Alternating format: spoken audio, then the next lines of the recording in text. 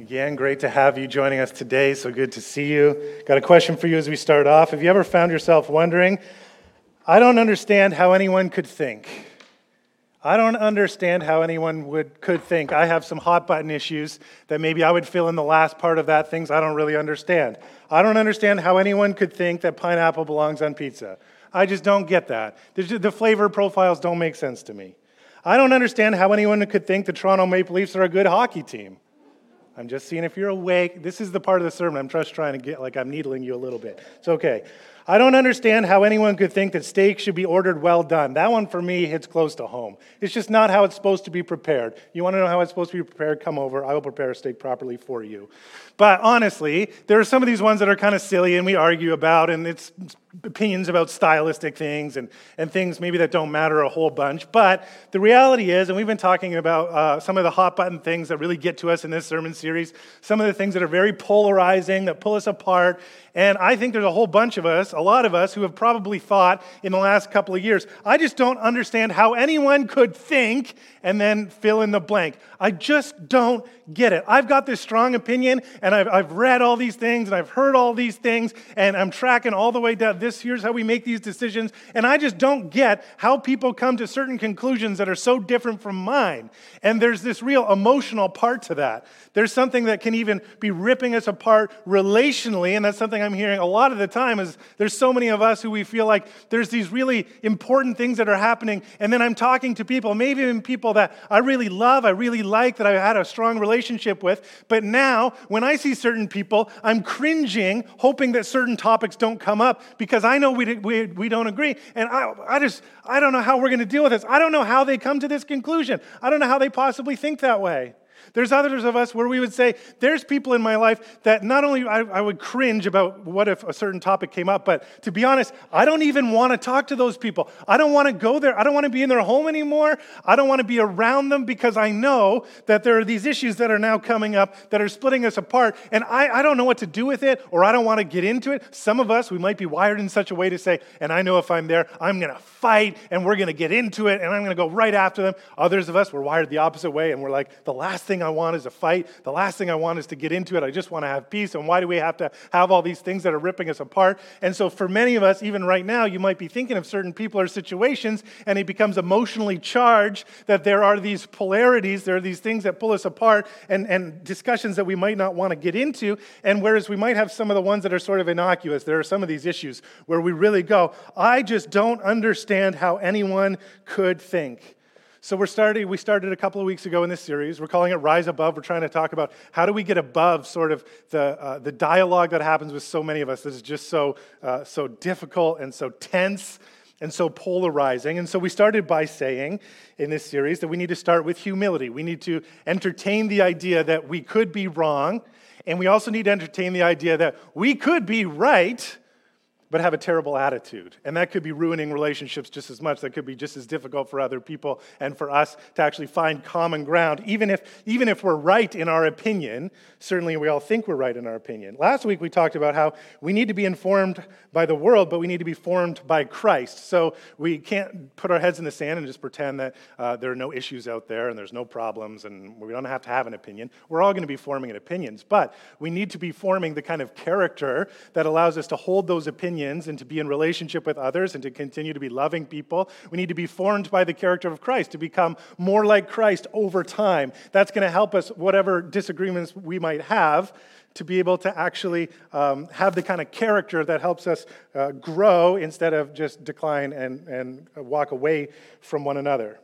So today, as we kind of took those first 2 weeks, and I think those are a little bit more internal things that we need to deal with for our own lives as individuals. Today I want to turn it outwards a little bit and go, okay, but still, let's say, we start doing these powerful times of devotion, and Christ is working in my life, and I'm becoming more loving or patient or kind or generous or whatever it might be, and God's working on my humility, and I'm realizing, but now how do we still engage with other people? What happens when we go to our extended family and we realize all of a sudden we're in a discussion with people who think drastically different than us, and our emotions are rising up and going, oh, I hate this, I don't want to deal with this, or I hate this, and I got to make sure that they all know that I'm right. What are we going to do? So today, here's my suggestion to us. If you find yourself thinking, I don't know how anyone could think what they think, then find out. This seems almost so basic and yet so ignored for us. We walk around, I don't understand any of these people and how they think. And that's where we leave it. And we just leave people over there in the bin of, I don't get those people. Those people are weird. Those people are uninformed. Those people are crazy. Those people have a terrible opinion. Those people, and that's what it is, right? It's us and them. We kind of put them over there. I just don't understand them. I wonder why more of us don't say, if I don't understand them, maybe I should try. What would it look like if I walked over into that category I've put people into and said, maybe my first step should be trying to understand people that I don't understand? That perhaps this could be a powerful relational principle for us. So throughout this series, we've been in the book of Galatians, which is a letter in the New Testament written to the church in Galatia. And the reason why we're going through it is because, as we've talked about, it's a letter that is written in the middle of conflict, albeit very different from ours, and the issues that they were dealing with are different than ours, but right in the middle of very contentious arguments that are sociological, that are theological, that are important to people, that are very practical. And so we're learning a lot of the principles as this letter was written to these people to say, okay, in the midst of all this conflict, here's where I want you to focus, here's where I want you to bring yourselves into unity as a church, and then live in the world around you. And so it's really powerful for us. The first thing I want to notice, and I think, again, this comes from what I've just sort of summarized in our first 2 weeks, is that being opinionated doesn't make you mature. Today, we're going to start talking about maturity, what it looks like to be a mature follower of Jesus, and for many of us who are followers of Jesus, to really pay attention to what that looks like. If you're not a follower of Jesus, hopefully, we're not always great models of this in the church, I hate to say it, but hopefully we can give you a bit of a picture of what it might look like if we were really committed to following Jesus and opening ourselves up to what God wants to do in us, to change our character and who we are, and as we admit our faults in that, to say we want to grow together. And a lot of the letter from here on out will help us think through what it looks like to be mature. But the first thing is being opinionated doesn't make you mature. That's weeks 1 and 2 of this sermon series. Everybody has an opinion. Our children have opinions. Older people have opinions. People on one side of an issue, people on the other side of an issue. It doesn't make you mature that I'm strongly opinionated. In fact, in week 1, we saw that Paul was super opinionated before he met Jesus, and he was, by his own admission, a terrible person. He was persecuting the church. He was violent. And his word for that was he was zealous. He had this passion that overflowed in him for all of his opinions about the Bible and the law and how people should live, and yet it had not sunk in and changed his heart. Instead, it divided him and made him opposition to people in opposition to the cause of Christ. And so I think for many of us, unfortunately, superficial religion of all kinds, including Christianity, sometimes fools us into believing that we are mature when we come to an opinion. Oh, I read the Bible. Oh, it's God's word, and God's word says this, and so now I have an opinion about that thing, and then we sort of build our lives on an opinion of what we think, and we think that because we have this knowledge, now I'm becoming mature. And again, that's what Paul talked about. He had all of that. He was surpassing everybody in the knowledge and the religious stature and looking good and what he thought other people should do and all that kind of stuff. And he said, but that wasn't making me more like Jesus.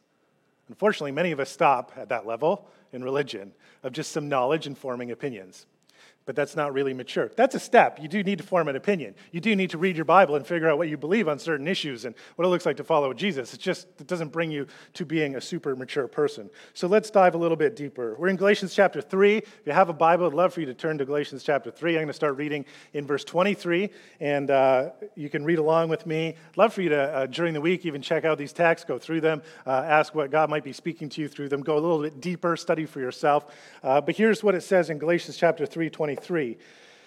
Before the coming of this faith, remember Paul's talking about the law. We talked about that last week and how the law came up short.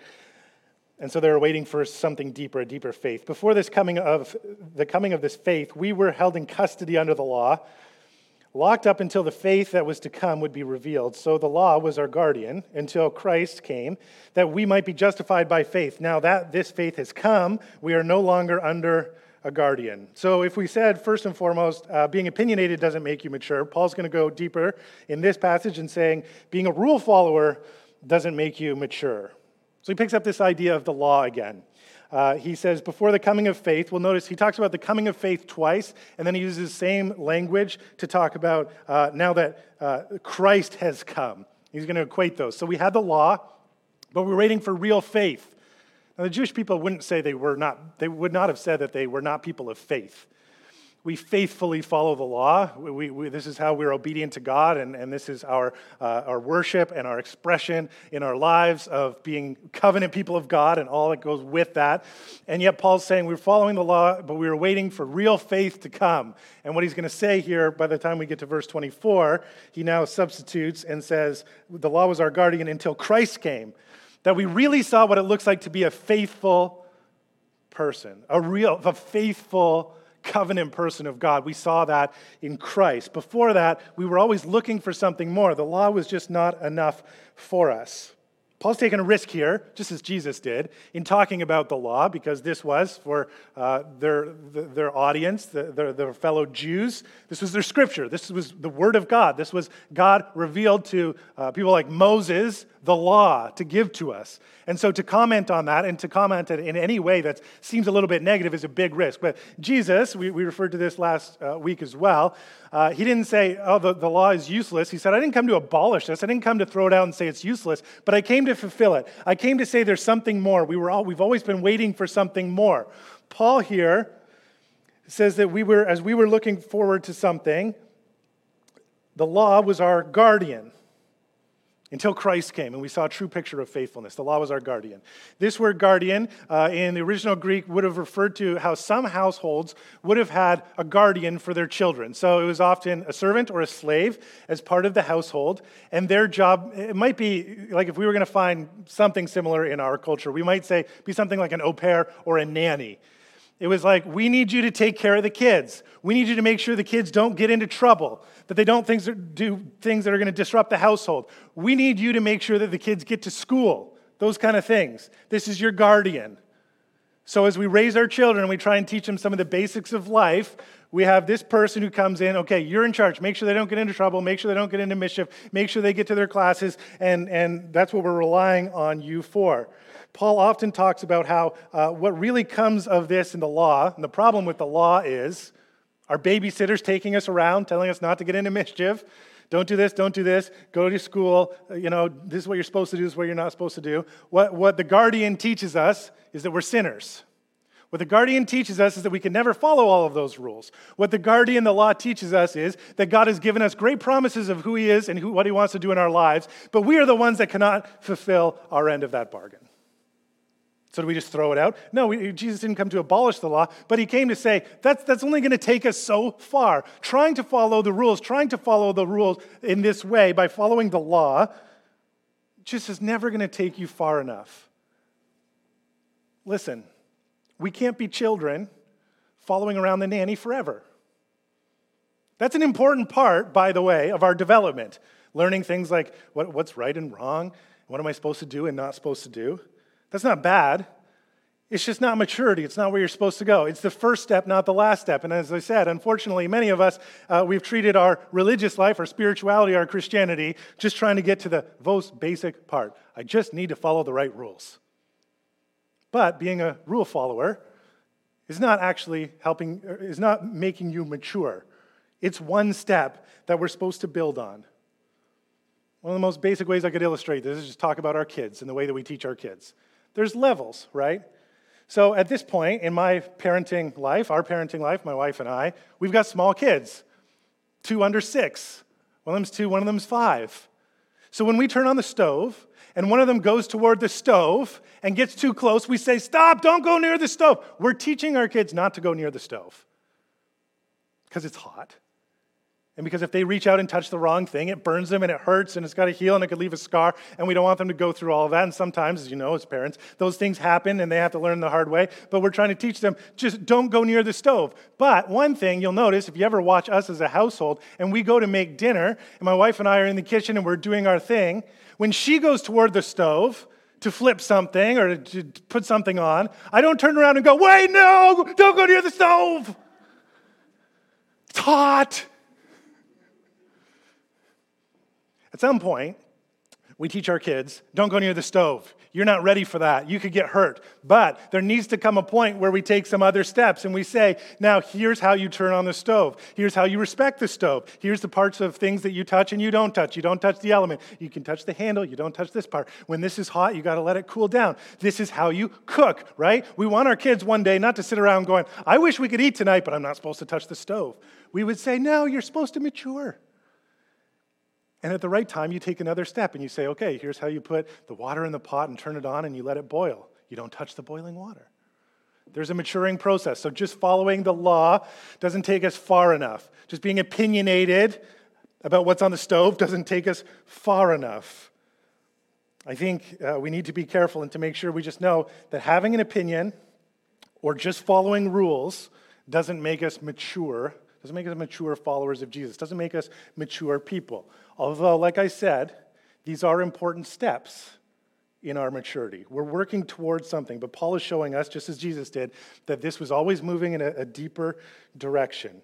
So then he says, and then we saw Christ, and in Christ we see the coming of God's grown-up child. For the Israelites, this is what God's people were always supposed to mature to. We were looking, what is it supposed to be a good, mature, worshiping Jew? Well, the New Testament writers, especially like Paul, these Jewish men, would say, Jesus shows us what all of us were supposed to be, what all of us were supposed to grow up in. Now we say, oh, we had lots of bad examples of how we weren't hitting our mark. The law showed us that we were sinners. Then we saw Jesus, and Jesus showed us what this was supposed to be pushing us towards, what the law was supposed to be pushing us toward. The ultimate picture of trust, the grown-up, mature Israelite we see in Jesus. We might say that the ultimate grown-up human being, whole person, in the context of the relationship with God and other people, we see in Jesus.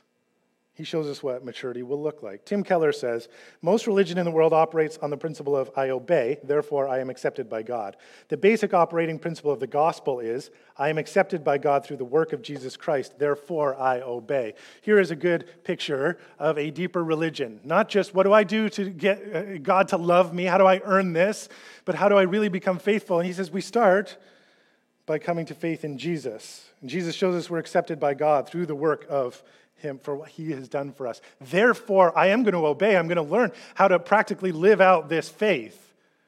But that's where it starts. We see the perfect picture, the real human. The one, if you look at the story of Adam and Eve and you say, oh, look how these human beings couldn't trust God. They were expelled from the garden. Well, Jesus is the one that shows us now, what does it look like to live a life fully in trust to God? To be fully faithful. We've now seen it. What the law could not do, the law showed us we were sinners. Christ has now given us a picture that he has done for us. So we continue to read verse 26. It says, so in Christ Jesus you are all children of God through faith. For all of you were baptized into Christ, have clothed yourself with Christ. There's neither Jew nor Gentile, neither slave nor free, nor is there male and female, for you are all one in Christ Jesus. If you belong to Christ, then you are Abraham's seed and heirs according to the promise. Started in verse 26 by saying, so in Christ Jesus, that's not a throwaway little term. It's an important one. In Christ, which means, as he would go on to say, we're invited to be children of God. This is a challenge to our hyper-individualistic society. We live in a time and a place, maybe more than any other time and place in history, where we have prized individuality. I am who I am. I am who I want to be. I am called to, or not even called, I am supposed to make my own identity. Go make something of yourself. Go prove something of yourself. Go build something of yourself. And it's very individualistic. It's about what I can do and who I am. And again, we plug that into even our religious lives. But in the biblical framework of thinking, and in most cultures of the world, we have much more of a collective sense of who we are together. And Paul is saying, for all of us, we are in Christ. That is, we are invited to be children of God. Who are we? It's not just, I'm Dave, and you're so-and-so, and you're so-and-so, and we're all these scattered individuals trying to make something of ourselves. We are called to collectively come and be part of something that's bigger than ourselves. That's an important part of maturing. My life is not my own. My life can't be lived in isolation. My life, no matter what people tell us and what we're portrayed in our culture, is not about what I can achieve and what I can earn and what I can have and what I can buy and what I. We're called in to be part of something bigger. We're all called to be in Christ Jesus. People who are followers of Jesus. We're now in Christ. You go, well, it doesn't make sense to me. What does that mean, this collective identity? First, it means you don't stop being your individual self. You don't stop bringing who you are, but it means you're part of something bigger. So this past week, anybody watching the Olympics? Okay, tough crowd. Anybody watching the Olympics? Anybody watch anything of the Olympics? All right, our Olympic hockey teams. Let's talk about one of our Olympic hockey teams. Wasn't a super great week for our men. But our women's team, Women's Canada, won the gold medal. Now, here's what's true of the Canadian women's hockey team, is that whoever is part of that team, there's a lot of individuals, and they're all different. Some are wingers, some are centers, some play defense, there's some goalies, there's some coaches, there's all these people that are part of the team, and they all have a different role. They're all individuals. They've all had to work hard. They've all had to put in the training, but they come together as a team. And here's what's true. Whoever was the forward, whoever was on defense, whoever was the goalie, whoever was the best performing player in the Olympics, and whoever was the worst performing player in the Olympics, they all won the gold medal. Who are they collectively? They're Team Canada. We come as individuals, but we are now Team Canada. That's who we are. This is similar to what Paul is saying. Yes, we're individuals, and we don't cease to be individuals. We don't give up the parts that make us different or unique. But together, we're here coming to be in Christ, this collective identity. So picture, this is Christ.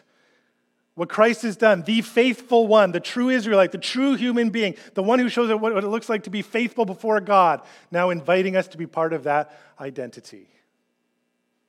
We get to be in Christ. And some of us are further along in our walk with Christ than others. And some of us, we look a certain way and we do certain things and we have certain gifts. Paul talks a lot about that in a lot of other places. But all of us get to be together collectively in Christ, and that now changes how we think of each other. He says the sign of this is baptism. Verse 27, for all of you who are baptized into Christ have clothed yourself with Christ. Two imageries. One, baptism means to drown, one of the ways we could translate it. You've seen that. Some of you here at church, we baptize people when they come to faith. They want to proclaim who they are now. They're proclaiming their identity. I'm now in Christ. How do you become in Christ?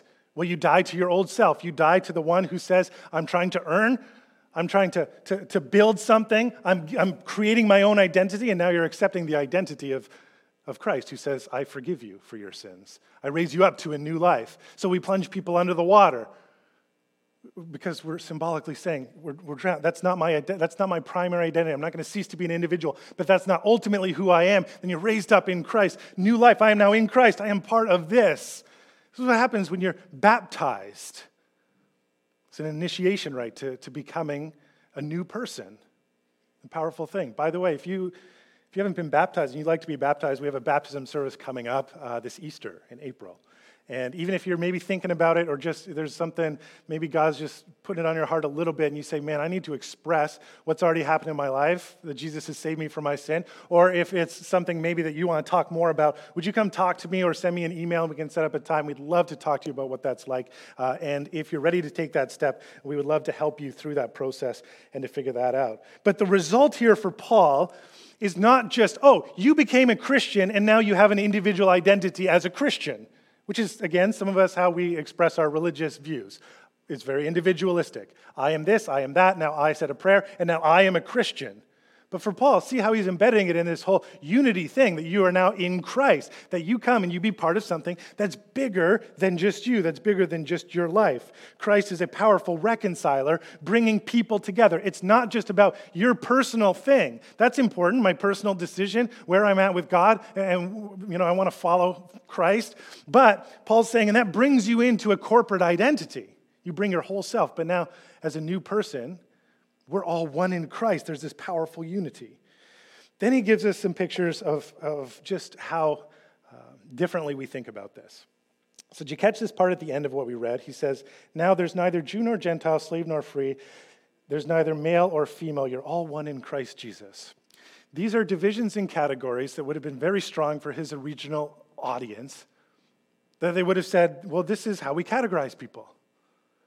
Remember, we've been talking about all the way through this series about, most of the first Christians were Jewish. Jesus was Jewish, and so his first audience, primarily Jewish. All these Jewish people coming to Christ, they're wrestling with what that looks like with their Judaism. But then people like Paul, are taking this gospel message to people who have completely different backgrounds, ethnically and religiously and morally, and they're going, that's what Galatians is largely about. How do we deal with all this?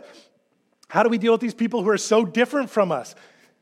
Probably people who at some point would stop and say, I don't understand how those people think. I don't understand how they could ever think that way. Well, because they're very different from you. That's why this is so important. Paul is saying, look, you've got this dualistic way of thinking. Dualism is when we separate based on opposites, right? The either-or thinking.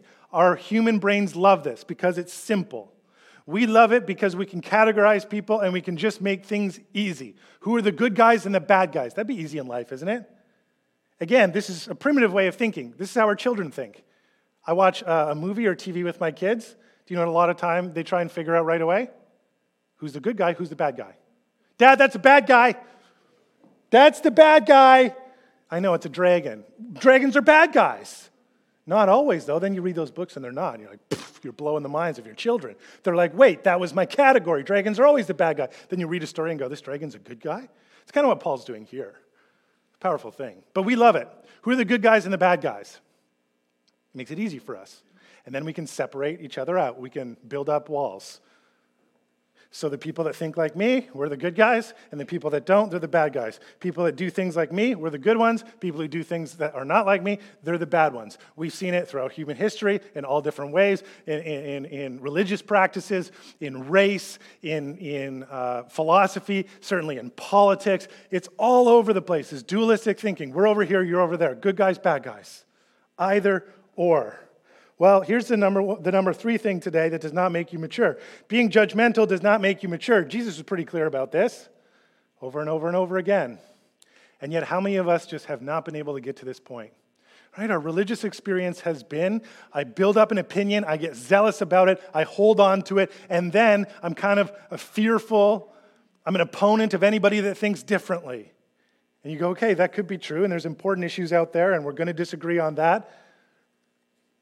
But if you look to Jesus, the faithful one, the true human, see that he's the one that invites all the people that all those religious people who build up so many walls were saying, well, until you can, come over our side, you're over there. Those are the people that got most upset with Jesus. Those are the people that were his biggest opponents because he was out there eating with the people that he wasn't supposed to eat with, being relational with the people he wasn't supposed to talk to. And instead of judgment, he was giving them grace. Instead of building up walls, he was breaking down walls and inviting them into something that is deeper. So now, rather than putting people in categories, Paul would suggest that we see them as children of God. Wow. Now we're getting tough, right? It's so easy. It's so emotionally easy for us to just go, let's just stay on our side. And we'll get angry, maybe bitter. We'll keep those people at a distance. It's a much easier strategy. Let's just do the dualistic thinking thing. Good guys over here, bad guys over there. See you later. But Jesus calls us to something deeper because it wasn't about this law where we just all build it up and I'll prove myself and you will. It's about love. Love requires us to walk towards each other. Well, we look at this list, and Paul, he makes a similar list in the book of Colossians. Maybe tech guys, I'm going to skip just ahead to the passage in Colossians chapter 3. Paul says, again in a similar passage, but it's a little bit lengthy, but I want you to notice as I read this, not just what he says about what we've already read, but what he says about what God wants to give us and do in our lives and how he wants to change us. He says, but now's the time to get rid of anger, rage, malice, malicious behavior, slander, and dirty language. Don't lie to each other, for you have stripped off the old sinful nature and all its wicked deeds.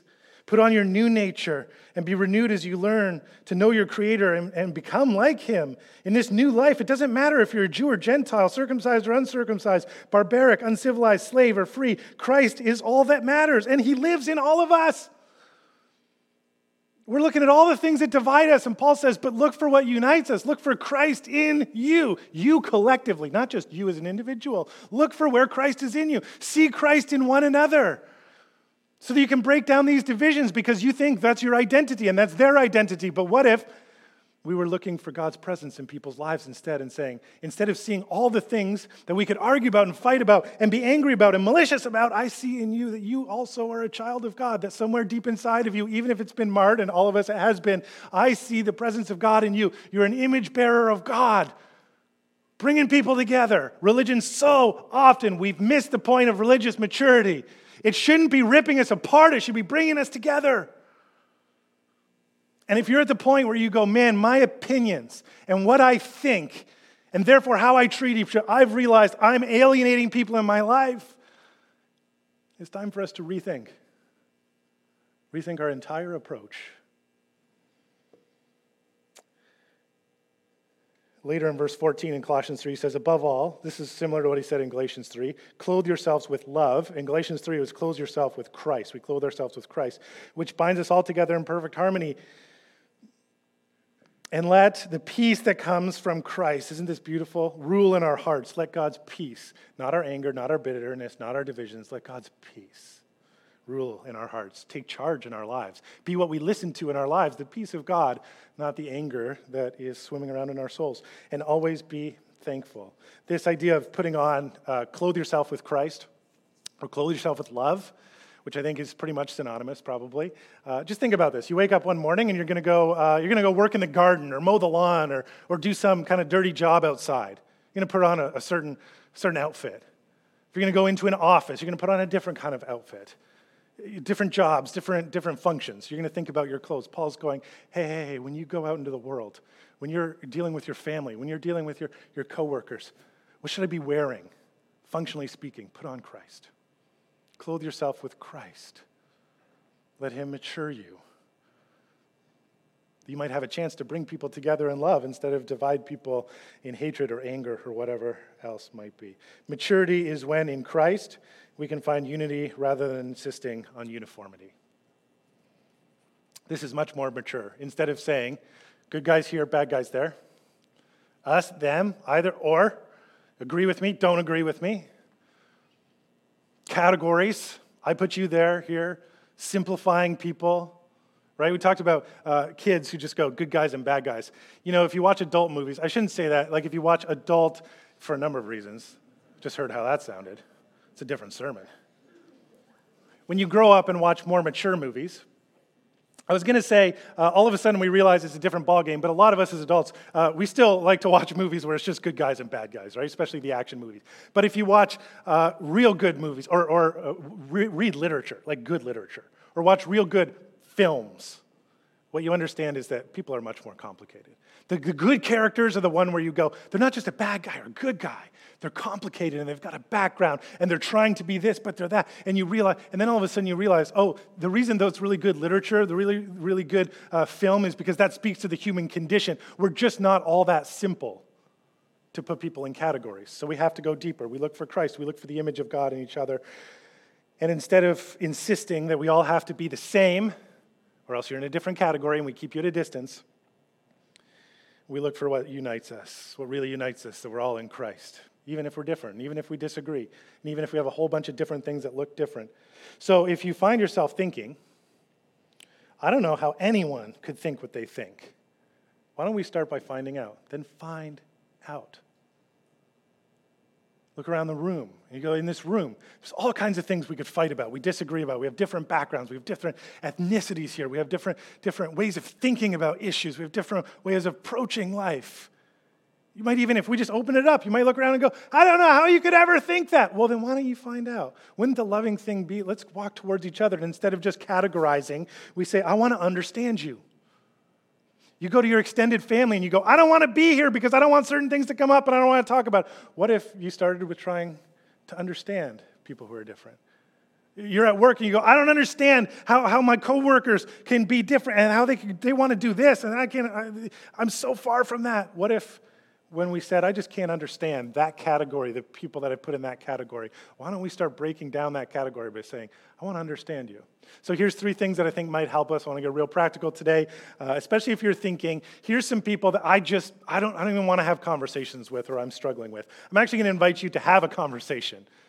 Go towards those people and intentionally put yourself in that conversation. Here's some things I'll suggest. Number 1, surrender the need to control and convert people. We walk into conversations and we just want to get them to think what we think. We want to be in control. And I can't believe you don't think what I think, so here's what you should think. And haven't you seen this? And didn't you read this? And we want to convert. And so we talk so much and we never understand anybody else because we just want them to understand us. We want to get in debates with people who have no intention of debating us. Isn't that true? Okay, let's get into this. And you want to argue and argue and argue, and you realize there's people, they don't want to change their mind. They don't want to enter into the debate. Guess what? You don't have to. Your role doesn't have to be to save the whole world and make them think what you think and to convert everybody to your philosophy and your politics and your way of thinking. If you want to understand people, you actually have to surrender some of that control and say, not everybody's going to agree with me. I'm not going to win every debate, so I'm going to walk into this with a different kind of agenda. That's tough. We love to be in control because we're right. I know. I know. You're all right. We're all right. But maybe not, right? So let's just try and relinquish some control. By the way, we talked about superficial religion that just, riles us up and categorizes.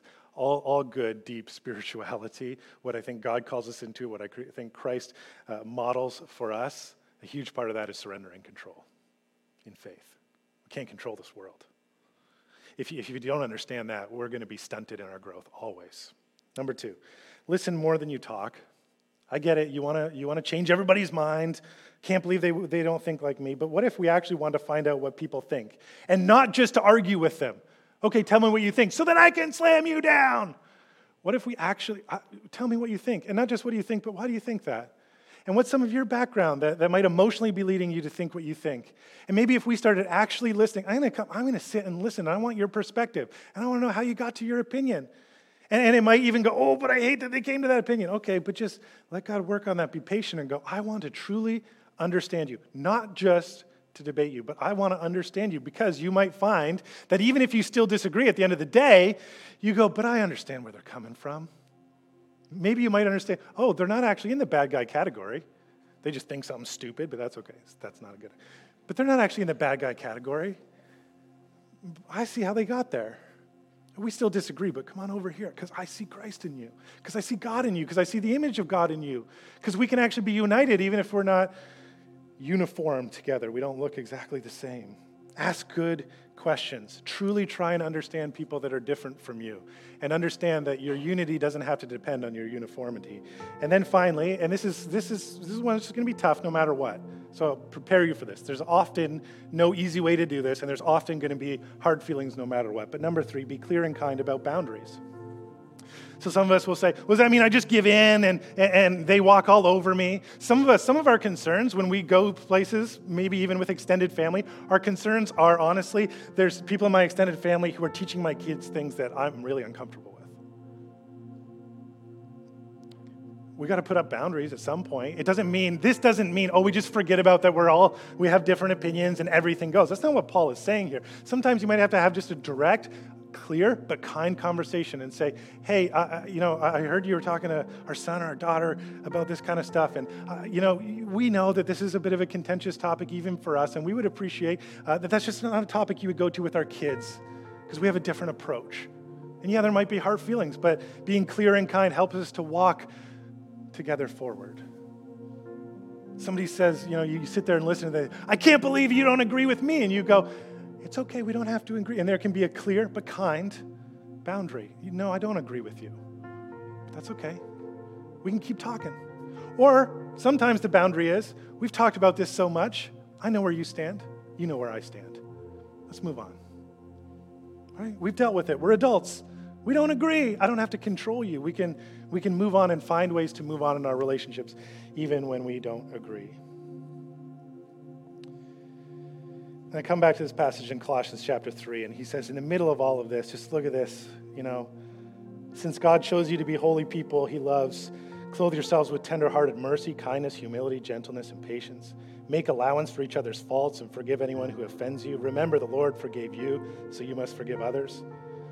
And then what we already read, and let the peace that comes from Christ rule in your hearts, not the peace that comes from everybody agrees with me. Now we're uniform. Now we don't have any conflict. No. The peace that comes from Christ dwelling in our hearts. Collectively together, we come together. That's what we're trying to build as a church, as a community, that we could come together and not just, there's no conflict, but instead to say we're united in Christ. We don't have to insist on uniformity. I want to end in prayer, and as I do that, I just want to acknowledge, I know for many of us, so many of us, this is emotionally charged because There's people that we really love with whom we've really had a hard time recently. Like I said before, we don't want to talk to them. We don't want to be there. It's always a conflict. It's always a fight. We feel like we've been ripped away. It could be your family, extended family. It could be friends that just have gone a different way. It could be people at church. It could be all these different relationships. And I want to pray for us now. And I want to pray that the peace of God that he gives to us, not the peace that comes from agreeing, but the peace that comes from a deeper unity and finding God's presence in other people that would just take over our lives. So would you close your eyes and just take a couple of deep breaths. And just before we pray, I want to ask, as we've been talking about this today, has there been someone or a group of people that have come to your mind? Maybe God's put on your mind. You just go, man, this is a relationship that is strained. This is one that's grieving me. These are people that I realize maybe I've been angry towards or they've been angry towards me.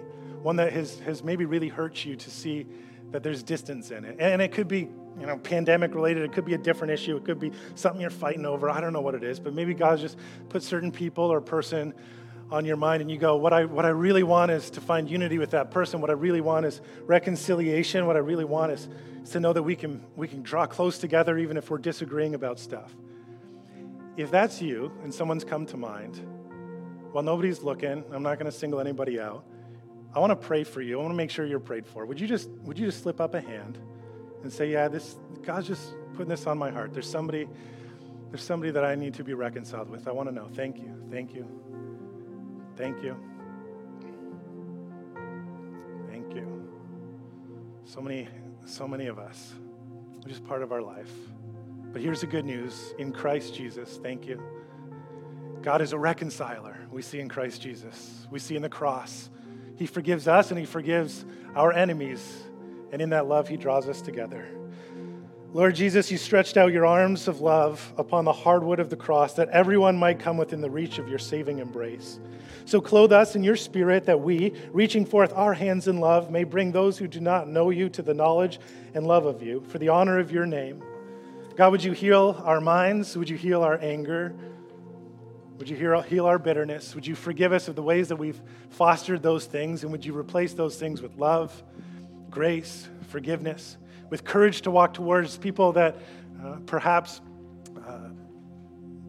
our relationships have been strained or even broken? And would your peace rule in us collectively, even in the midst of so much conflict? Bring your healing and what only you can do. In Jesus' name.